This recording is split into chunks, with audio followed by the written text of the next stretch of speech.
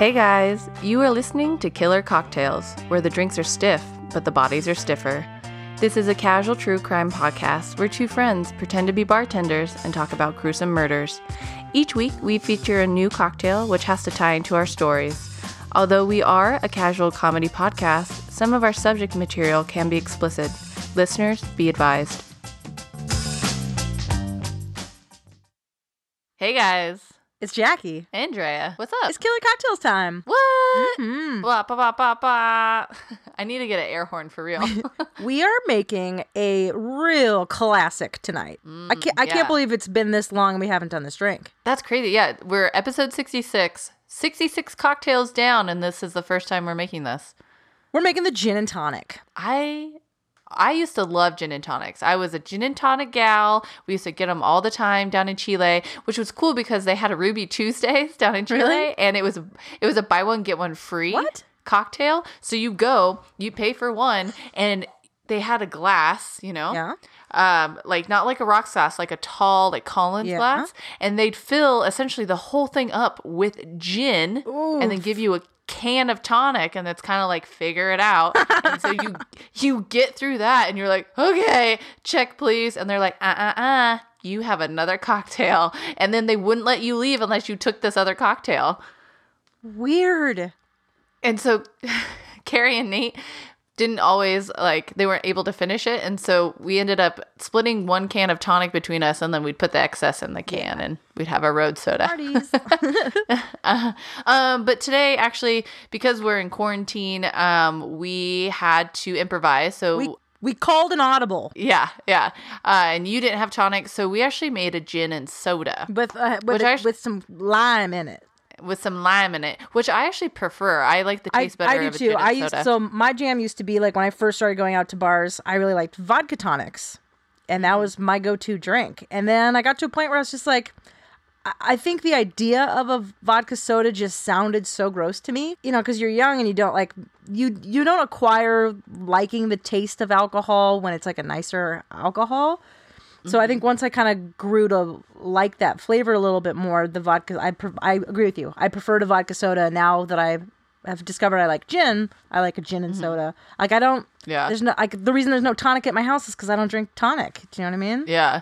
And it's essentially, if you don't know what soda water is, it's just bubbles. So it's like water with bubbles. And so this is a little hydrating, a little less calories than a gin and tonic. Because tonic's got what makes it tonic-y is that quinine, right? Mm-hmm, yeah.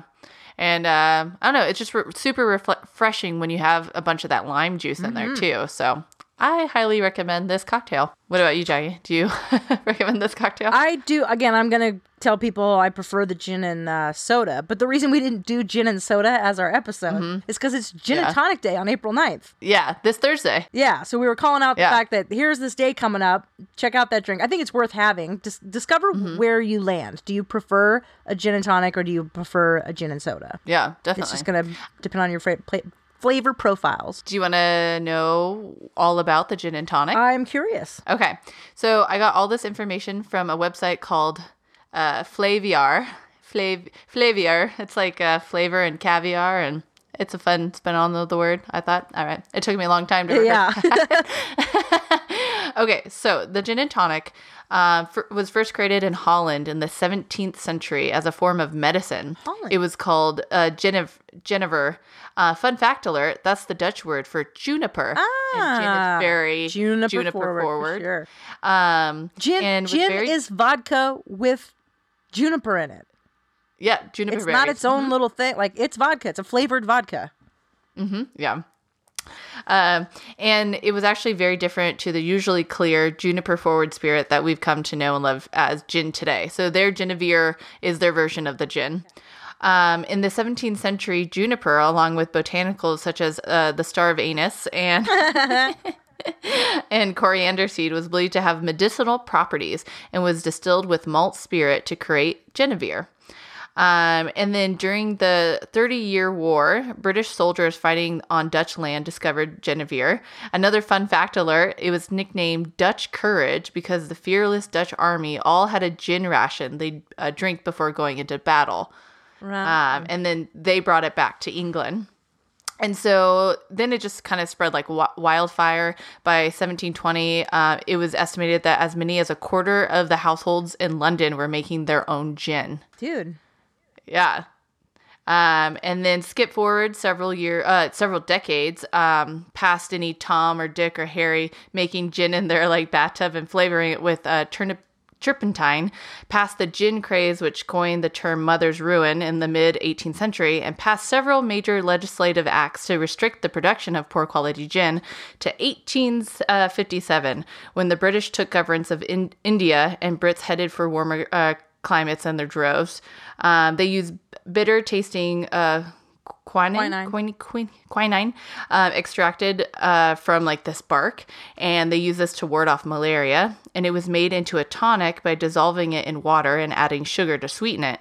Once the nation's favorite spirit was added, the Brits were left with a drink that tasted pretty darn good and stopped them getting ill. Win-win. Yep.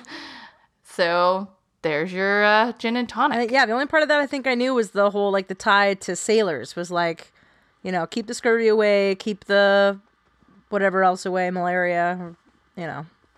Yeah. Being on a boat. How fun. Well, Drea. Yeah. Are you ready for a story? No, I'm tired. All right, well, you come back to me when you're ready. Okay, I'm ready. Okay. This was most of this is from Wikipedia. There was a really great article on biography.com, and then a little YouTube doc from a series called Real Stories. Ooh. All right. So they're made up stories, Correct. right? Yeah, this is fiction. I'm going to tell you about Dr. Harold Frederick Shipman. You know, Okay. Shipman. Like you'd be on a ship, and you'd need to have a gin and tonic to stay healthy. That's my tie. Good job. Good old Dr. Shipman. So he was born on January 14th, 1946. He was the middle child and the pretty obvious favorite of his overbearing mother, Vera. So he was her world and everything revolved around him.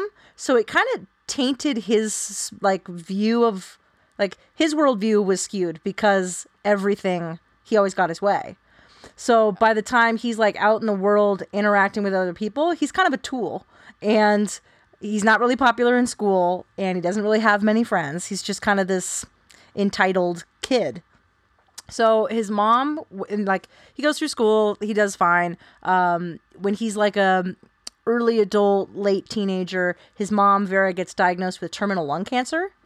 And Fred he becomes her caretaker, and he takes care of her until she dies in 1963. Okay. Now, while Fred is taking care of his mom, he's kind of fascinated by the effects that the morphine she takes has on her. Mm-hmm. So he'd see how much pain she was in. He'd administer this morphine. He would watch her, kind of float away. And he thought that was really neat. Okay. At the same time, he was taking care of his mom. He's being a doctor of sorts. He decides that he's going to be a doctor and that he's going to go to med school and that that's his future. So he gets admitted to Leeds University Med School, and I think he fails to get in the first time, but he eventually does get in. Goes to med school. So now he's this 19-year-old med student. He meets this young gal. Her name's Primrose. They date and marry. Primrose. But by the time she's 17, she's already 5 months pregnant, is when they get married. So, okay. Young and fast. Here we go. So, 1974, he's a true blue doctor. He's got 2 kids. He joins this medical practice in Todmorden, Yorkshire. So, all this is taking place over in Britain. Mm-hmm. So, he's doing really well at first. But then, he gets a hankering for those sweet, sweet meds. And he ends up addicted to the painkiller pethidine. I don't know what it is. I'll bet it feels good. He starts forging scripts for the drugs, for big quantities of the drugs. And eventually his colleagues kind of catch on and they report him and they force him out. They're like, you can't be a doctor here no more. So he goes to rehab. That's part of, I think, not getting in so much trouble. He pays a fine. He takes a conviction for the forgery. But it doesn't look like he has to do any jail time. There's no major repercussions. Because a couple years later, he's welcomed into another medical practice at Donnybrook Medical Center. And we've seen that before with like other doctors. Yeah. They're like, you know what? We don't want to make a big hubbub about it. yeah, so they leave our facility. don't leave a great little paper trail. And also, I don't know that this other medical place really looks into his past. Mm-hmm. So he's successful at this new spot. He's not doing drugs. And he has kind of 2 years without, or not 2 years, like 2 decades of kind of no incidents. Like, he's just still a pompous ass, but that's kind of the only real issues that he has. Okay, so at some point, this local undertaker is like, a lot of Dr. Shipman's patients seem to be dying.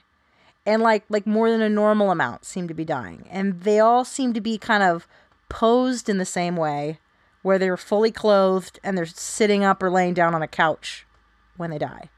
That's kind of weird. So he like pulls... Wait, what? Like, instead of like in a hospital bed or in a gown, like they're all clothed and like sitting on a couch and like they're in their hospital room. Or he does a lot of house visits too. Oh. Yeah. Okay. And then he'll pronounce them dead, and then the undertaker will come. So like the undertaker will go to the house and be like, oh, whenever Dr. Shipman calls me, I seem to be finding people sitting on their couch dead. Weird. Yeah. So then he like weird. pulls Dr. Shipman aside and he's like, hey, my spidey senses are kind of tingling. What's going on, Dr. S? And then he's like, oh, no. It's all good, man. Don't even fret about it. This is normal. Yeah. And he's like, but take these pills real fast. yeah. And the undertaker's like, okay. And kind of lets it go. But there's another doctor, and her name is Dr. Susan Booth. And she's a little suspicious about what's going on with him, too. So then she tips off the local coroner's office, and they involve the police, and they kind of set up this little sting operation. They're like, you know what? Let's track down the next couple deaths and, like, follow up on them and see what's going on. But nothing really comes of this because all of his records are intact. Like, everything matches. So they're like, all right. Now, they don't do a background check on him, because if they did, they would have discovered his criminal history and his drug past. But they don't. Yeah. They're just looking in the now.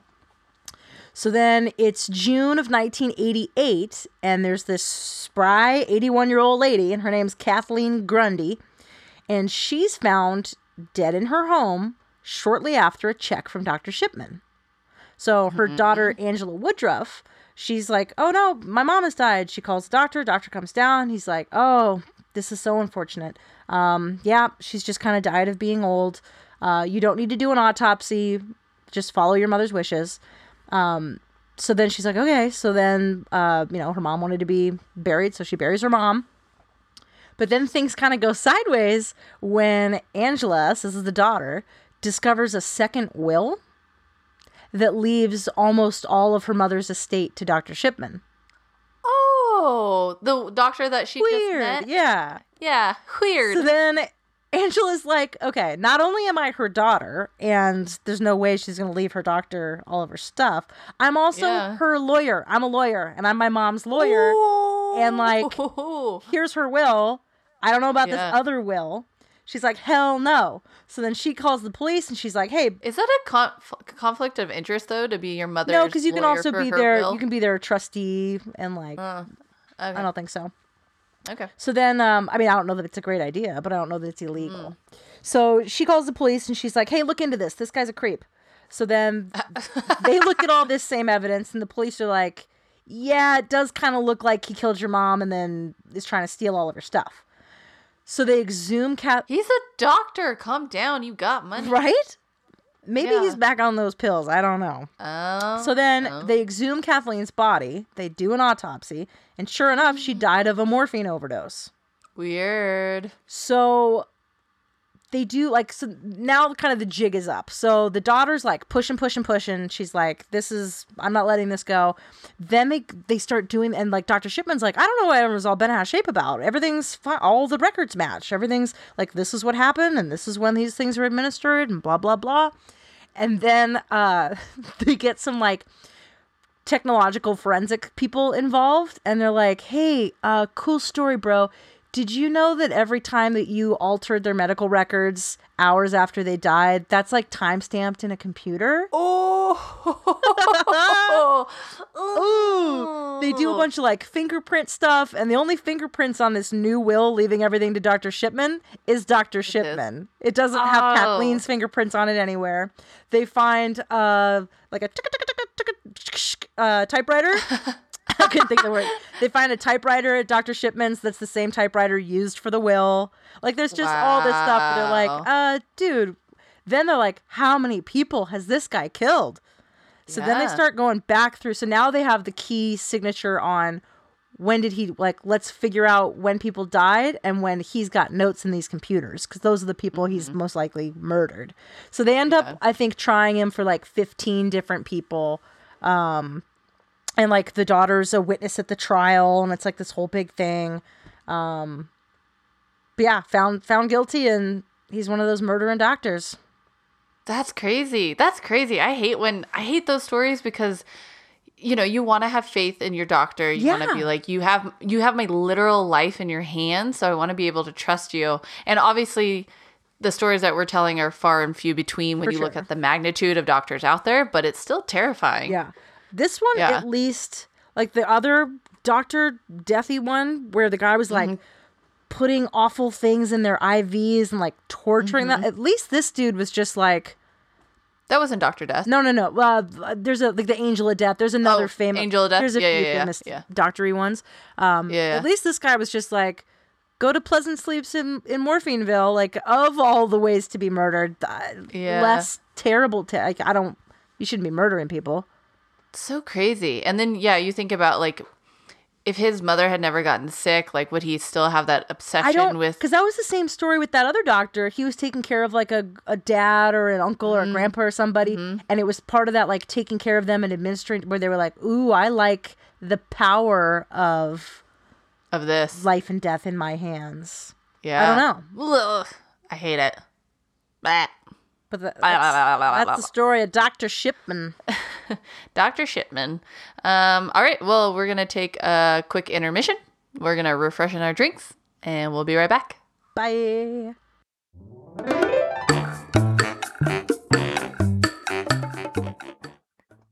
Hey, guys. It's Drea. And Jackie. And we're doing our intermission.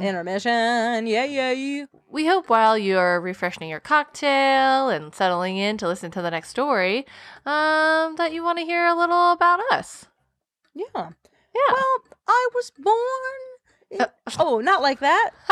That's a two-way back. I just wanted to thank everyone who's gone over to iTunes and rated and subscribed and reviewed. Yeah. We actually just got a new review, and it says, "Fun listen. I can always expect to laugh and learn a thing or two with this podcast.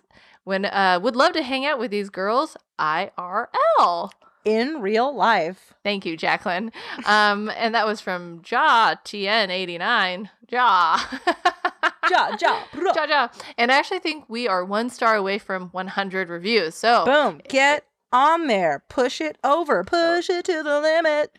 I like round numbers, so a solid 100 would be much appreciated. Well, and then if we accidentally get to 101, you guys are going to have to like push it further, then we're going to have to get to like 110. Obviously, my OCD is going to kick in, so just bloop, bloop, bloop. Also, you guys, we heard you loud and clear. You guys really want a virtual live show. So I know this is really last minute, but we got a lot of time on our hands, so we decided we're going to do a live show This Wednesday. This Wednesday, April 8th at 6 p.m. Pacific Standard Time. We figured that worked for the West Coast, that worked for the East Coast, trying, these two coasts. It's difficult. They're different, but the same. We are going to do the Bennett cocktail. So if you have these ingredients at home and you want to listen and drink along with us, you can. Or maybe you could run out to the store. I don't know what your situation's like. Don't touch your face. Wash your hands. Wash your hair, too. You're going to need gin, lime juice, simple syrup, and, oh, gosh, this bitters. It's Angostura bitters? Thank you. Yeah. It's like a pretty standard bitters. And yeah. Well, I was going to say, now I already forgot. We've got the I was going to tell people. Tria. Yeah. Will you give me the ingredients again? Yeah. Gin, lime juice, simple syrup, and a nit of bitters. Here we go. Simple syrup. Don't do what we did. Don't buy simple syrup. Make it.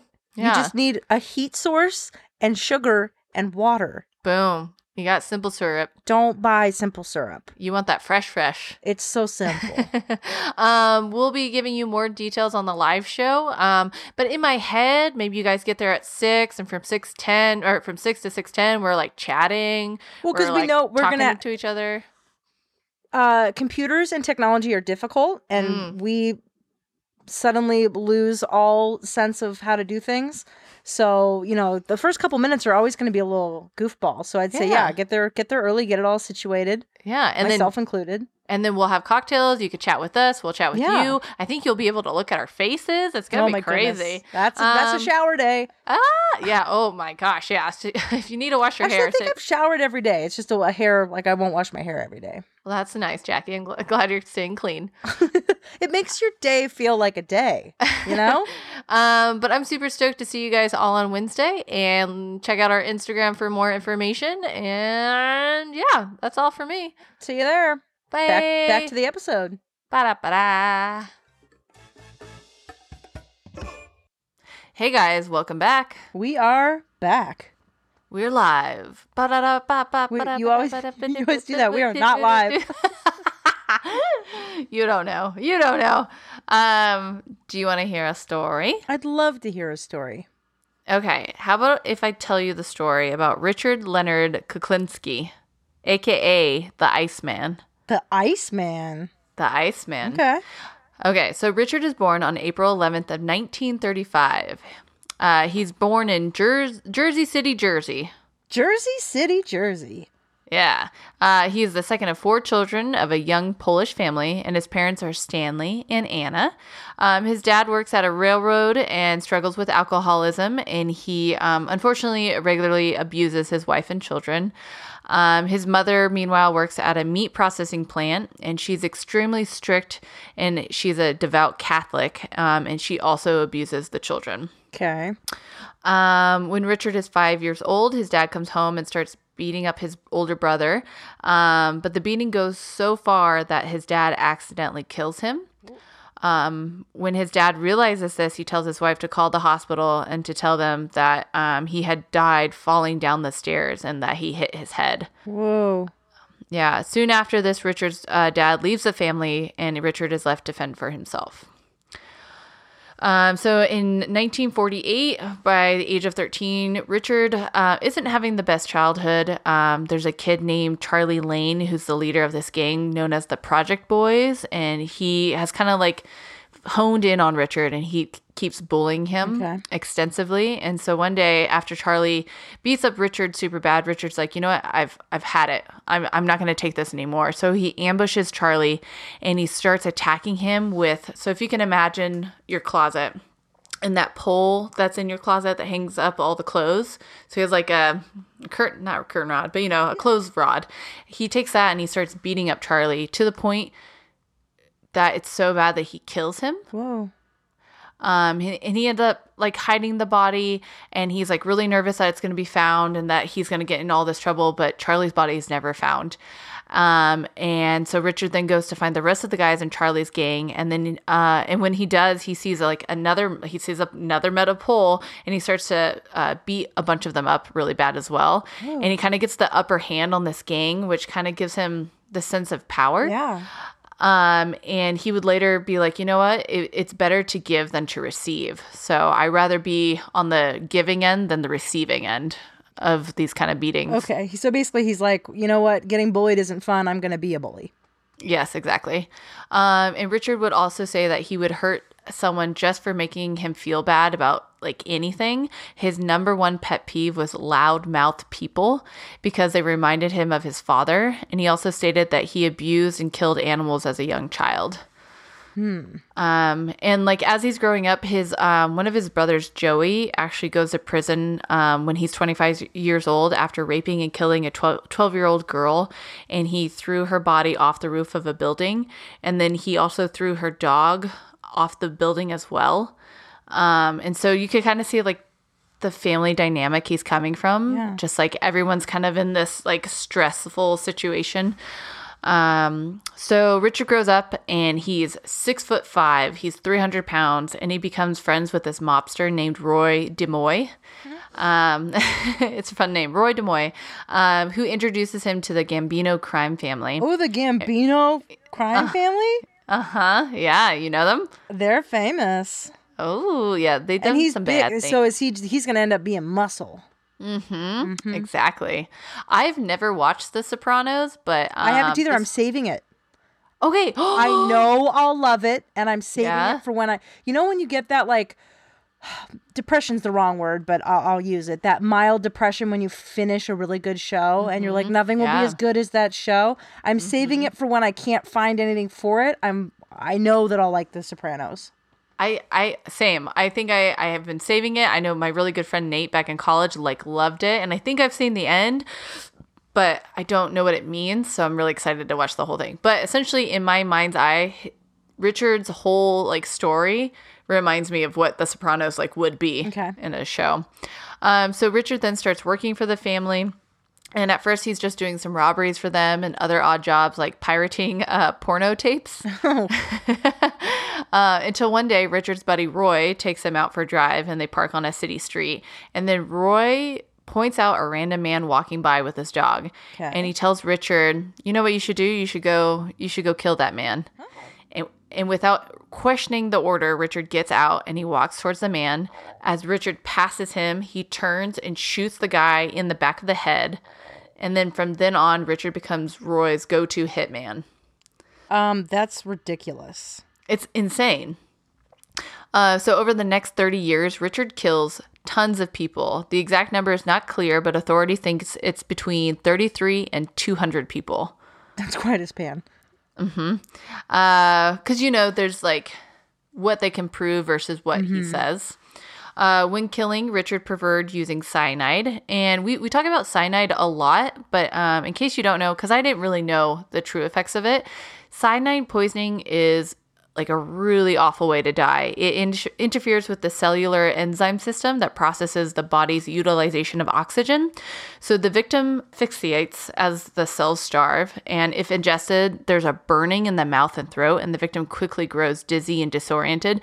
So it's not that's why it's so crazy, a great way to die. Because a bunch of spies would keep cyanide capsules so that if you get captured, they'd be like, gosh, and they'd bite on it. But it sounded like an awful way to die. So to know, not only are you this situation sucks, I'm out, but being I know it's going to be terrible on the way out. All that's yucky. Yeah. No, it's awful. So he would poison people with cyanide?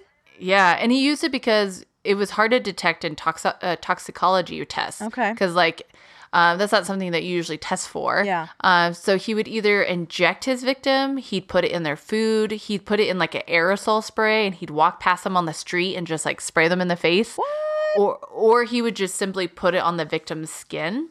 And then he would get rid of the body by putting them in oil drums. He loved getting them in oil drums, filling it with cement and leaving it places. His other disposal methods included dismemberment, burial, or placing the body in the trunk of a car and having it crushed in a junkyard. What? He also claimed to have left bodies just sitting on park benches. He just leave it propped up on a bench so a day or so later people would find them. Yikes. Yeah. So now I'm going to just tell you about crazy times that he killed people. Okay. He once blew up a man with a grenade and he stuffed another into a barrel of quick drying cement. So there's another time. So he's working with this guy, Gary Smith, and they would steal cars together for profit. And then the cops started getting onto his we know what you're doing, blah, blah, blah, blah, blah. So Gary kind of had to go into hiding. And so Richard had to keep moving him from hotel to hotel to try to keep him out of the police's way. And finally, Richard's like, you know what? This is super annoying. I don't want to bring you food every day. And you don't seem like you want to try to fix your ways to become better at the underground business. So let's just kill you. Dang. And so he got some hamburgers. He put some cyanide in them, and he brought them to Gary, and Gary was eating them at his hotel, and he died. Yeah. And so Richard's wife, Barbara, was supposed to come with a getaway car to like come get the body, but she never showed up. Uh-oh. So him and his buddy were like, you know what? Fuck it. Let's just leave him under the mattress of this hotel room. Ew. And they just left him there.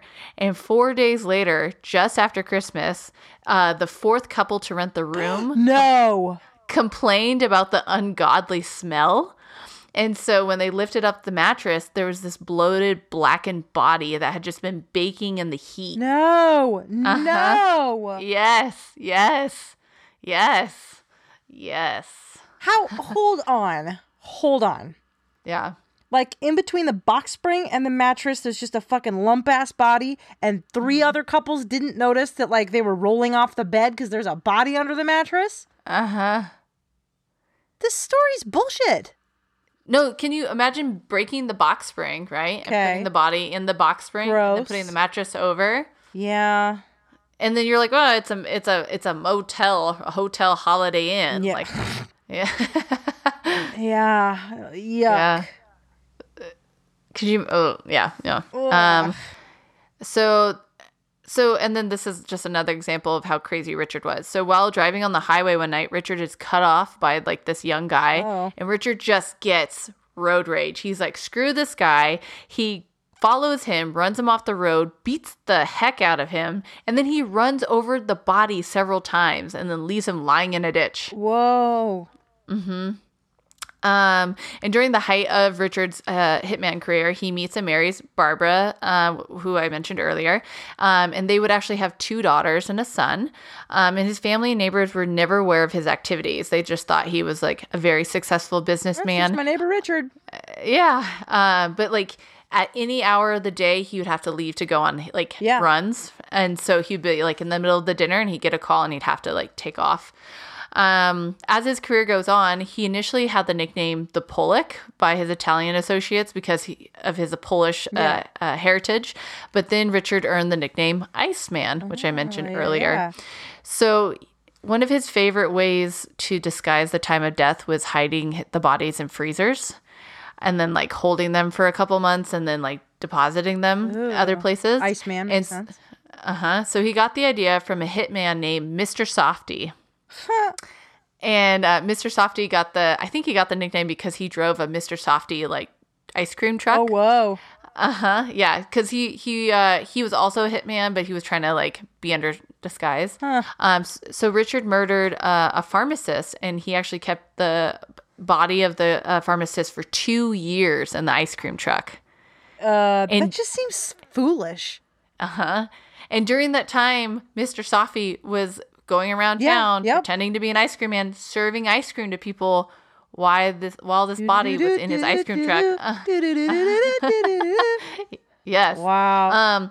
So police finally caught on to this because when they finally got rid of the pharmacist's body, they didn't let him thaw out all the way. So they left him. Police found him, and they were dissecting the body, and they realized there were still ice chunks in the heart. So they're like, oh, he's been frozen this entire time. Wow. So Richard's friend, the Mr. Softy hitman guy, aka Robert Prong, was an ex like military trained demolitions technician, and he was actually the one who taught Richard about cyanide and all the different poisons you can use to kill his victims. And later on in 1984, Robert Prong was actually found shot dead in his truck. And most believe that Richard was the one who killed him. And then in 1983, Roy DeMoy, his old buddy, from the beginning, he like falls out of friendship with the Gambino family. And so they put a hit out on him, and he's found shot dead in his trunk of his car. And then Richard would later, he would never admit that he killed him, but he would say that Roy outlived his usefulness. Okay, so another one of Richard's victims, he was supposed to get this pharmacist like a shipment of this thing called Tagamet. It's a prescription like ulcer medication, and he was going to give him to like real cheap. I'll get it to you real cheap. But this was kind of Richard's MO. He would like set up a fake like interaction, be like, okay, I'll get you this drug, just bring $25,000, and that would fall through. He's like, hey, they're onto us, it's getting real hot, we're gonna have to make it $30,000. Like, I'll meet you at this new spot, and he'll kind of string them along, and they're kind of getting desperate, and they keep bringing more and more money with them. And so he met up with the pharmacist, and he actually ended up killing him because he had a hit on him, and he put him in an oil drum, filled it with cement, and left it by this hot dog stand. And for months, this oil drum with this guy's body is next to this hot dog stand. And Richard would go by and like buy hot dogs. Oh my hang God. Out. He's twisted. He's a crazy person. Until finally the hot dog stand was like, what is this oil drum doing here? So they had it removed and taken to the dump. Do you remember how there was an oil drum by work that's just been there for years? We listened to Bear Brook, and I lost my mind. And I went over and I kicked it. And I was like, no. It's empty, right? No. Yeah. I wondered from afar for a very long time. I had never noticed it until I started listening to it, and I was like, what is that over there in the bushes? I feel like Tom and I had talked about it once. That's how long it's been there. You guys never checked it out? No. That's insane. Or he told me that he had checked. Whatever it was, I felt like I didn't need to. Okay. So anyways, Richard is out killing people left and right. It's insane. It's mayhem. So finally the state and the feds are like, you know what? Let's bring Richard in. So they decide to start an undercover investigation against Richard. And it takes 6 years for this full investigation to go on. Is crazy. I feel like there's a lot of corruption going on too. Possibly. So they have this special agent, Dominic Polifrone. He's an undercover specialist, and he has like a specialty in working with mafia cases. Okay. So he teams up with a New Jersey State Police detective named Pat Kane, and they recruit this guy, Phil Sommelier, who is actually close friends with Richard.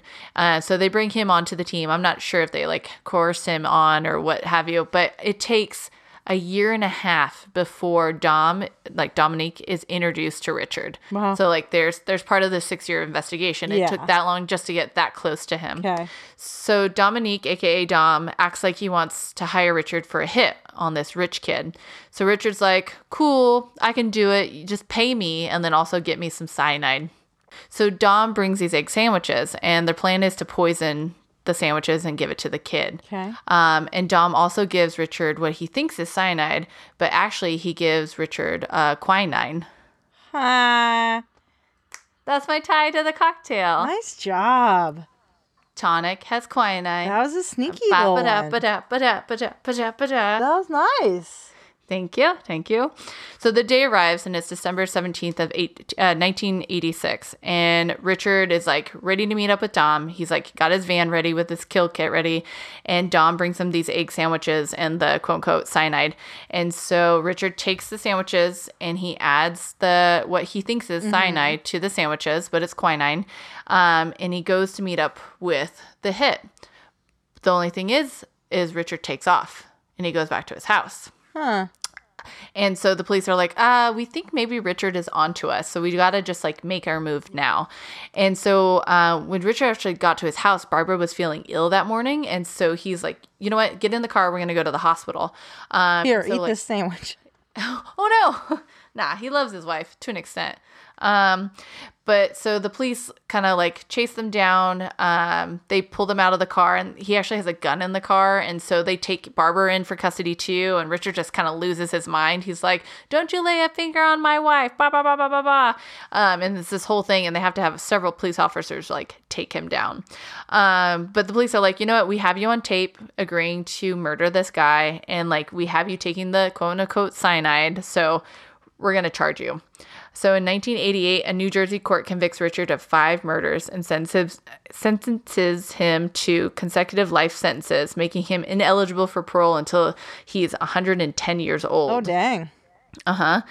And the crazy thing is, so he's in prison. Yeah. And HBO goes to him a couple times, and they're like, hey, we should do a documentary on you.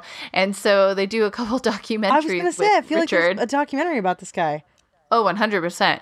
And so in one interview, Richard claims that he would have never killed a child and most likely wouldn't have killed a woman. And however, according to one of his daughters, he once told her that he would have to kill her and her 2 siblings should he happen to beat her mother so bad that he kills her in a fit of rage. So he's like, if I ever killed your mother, I'm going to have to kill all you kids too. Jesus. Yeah.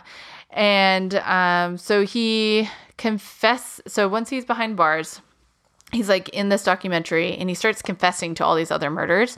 And he once said that he wanted to try out a new crossbow that he had. So while he's out driving, he asks a random man for directions and he shoots the guy in the forehead with a crossbow. And he says the arrow just goes like halfway into his head. And also on several occasions, he would kidnap his victims, and instead of killing them, he would bind their hands and feet with tape, and then he'd leave the victims in a cave in the wilderness, and he'd leave them there to get eaten by rats and other wild animals. And he also says that in one interview that the one murder that he regretted the most was when he was in the process of killing a guy and the man began to pray to God to save his life. And Richard told him that he would give God 30 minutes to save him. But once that time was up, he would kill him. So he then waited with the man for 30 minutes and then he killed him. So he's like, I just really felt like I tested his faith. And he's like, I didn't feel good about it. Yeah. In the 2001 HBO documentary, Richard confesses that he killed New York City police detective Peter Caballero on the night of March 14th, 1980, on orders from Gambino crime family underboss Sammy the Bull Gravano. Richard said that he popped behind a double-parked van on a snowy, windy road at 2 a.m.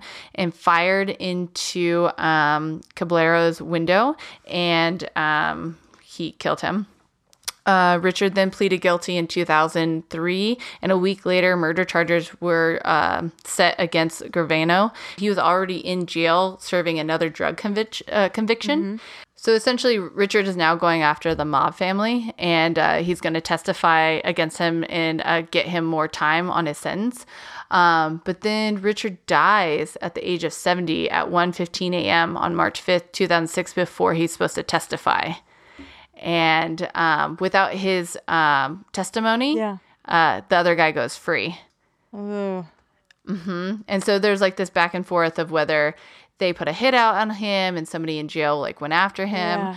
But yeah, it's crazy. You can learn a lot more information from the two documentaries that HBO did.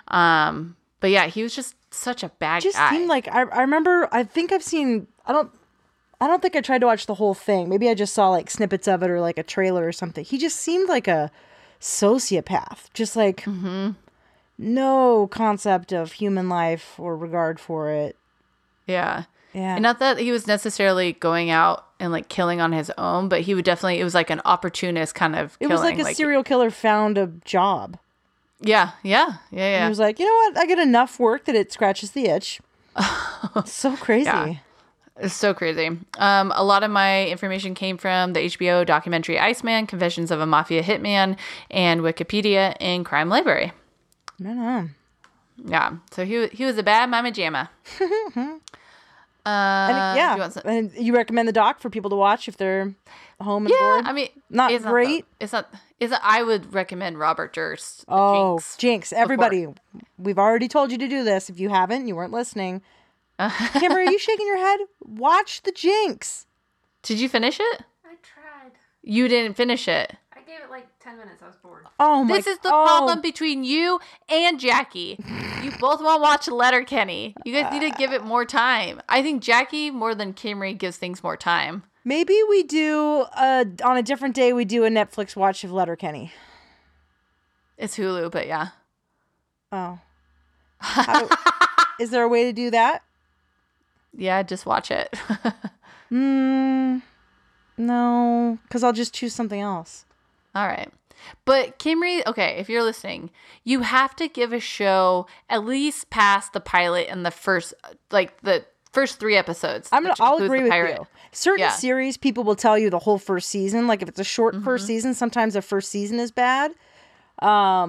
But yeah, you got to go at least 3. Because they're like Parks and Recs in the beginning is a nightmare. Oh, Everyone's yeah. haircut is awful. Nothing makes sense. Everyone's figuring out their characters and who they are. What is most precious to you in your world? Yeah, but Time. No, answer the question. the most precious thing to me is time. Yes. And you're gonna make me waste. Let's say at a minimum they're only 20-minute episodes, and I've got to get through 3. That's an hour. Yeah, but And that's a minimum. Good Jackie's things- talking about ones that are whole seasons. good things come. Hours. Good things come to those who wait. You have to wait through some bullshit to get to the great stuff. There are plenty of good shows that are perfect from day one. This is like her and TikTok. This is frustrating. This is just as frustrating. Just as frustrating. Yeah. TikTok can go walk into the ocean. So can shows with bad first seasons that Oh you my want me God. to get through from walking the ocean. You guys are ridiculous. You know what? Everyone's entitled to their own opinion. Yeah, you're wrong. I'm glad everybody, if you made it through us arguing. We've all been real No, pissy. I think we're all like, the quarantine has worn thin. Okay, I'm going to tell you some self-care. Okay. Okay, you ready? Yeah.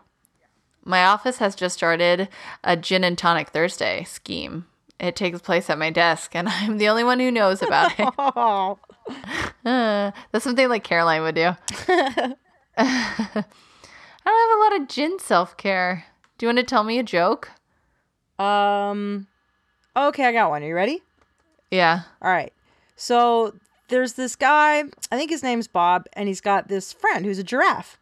Uh-huh. And they head into this bar, and they're sitting on the stools next to each other, and they're just ordering, like, their time went on. One drink after another, like, they're getting real saucy. And eventually, I think Bob gets a call from his wife or something. She's like, "Where are you?" He's got to, like, leave all of a sudden. And he's like, "All right, I got to go." He, like, settles up his tab. He starts to walk off. As he's, like, walking out of the bar, this giraffe, like, falls off of the stool that it's sitting on, hits the ground. And he's like, "Oh," he's like, "You good?" And then, like, he continues to leave. And the bartender's like, "Whoa, whoa, whoa, you can't leave that lion here." And he goes, "That's not a lion. That's a giraffe." That's funny. That's good. You got Kimmery really good. That's good. Lion here. Uh-huh. Oh, yeah. That's nice. Great. Cool. Yep. There's yours for me. But yeah, I think we're all in a weird mood. But I hope you guys like the episode. Bye, everybody. Bye, everybody. Thanks for tuning into this week's episode of Killer Cocktails. As always, on-air talent was Jackie and Drea.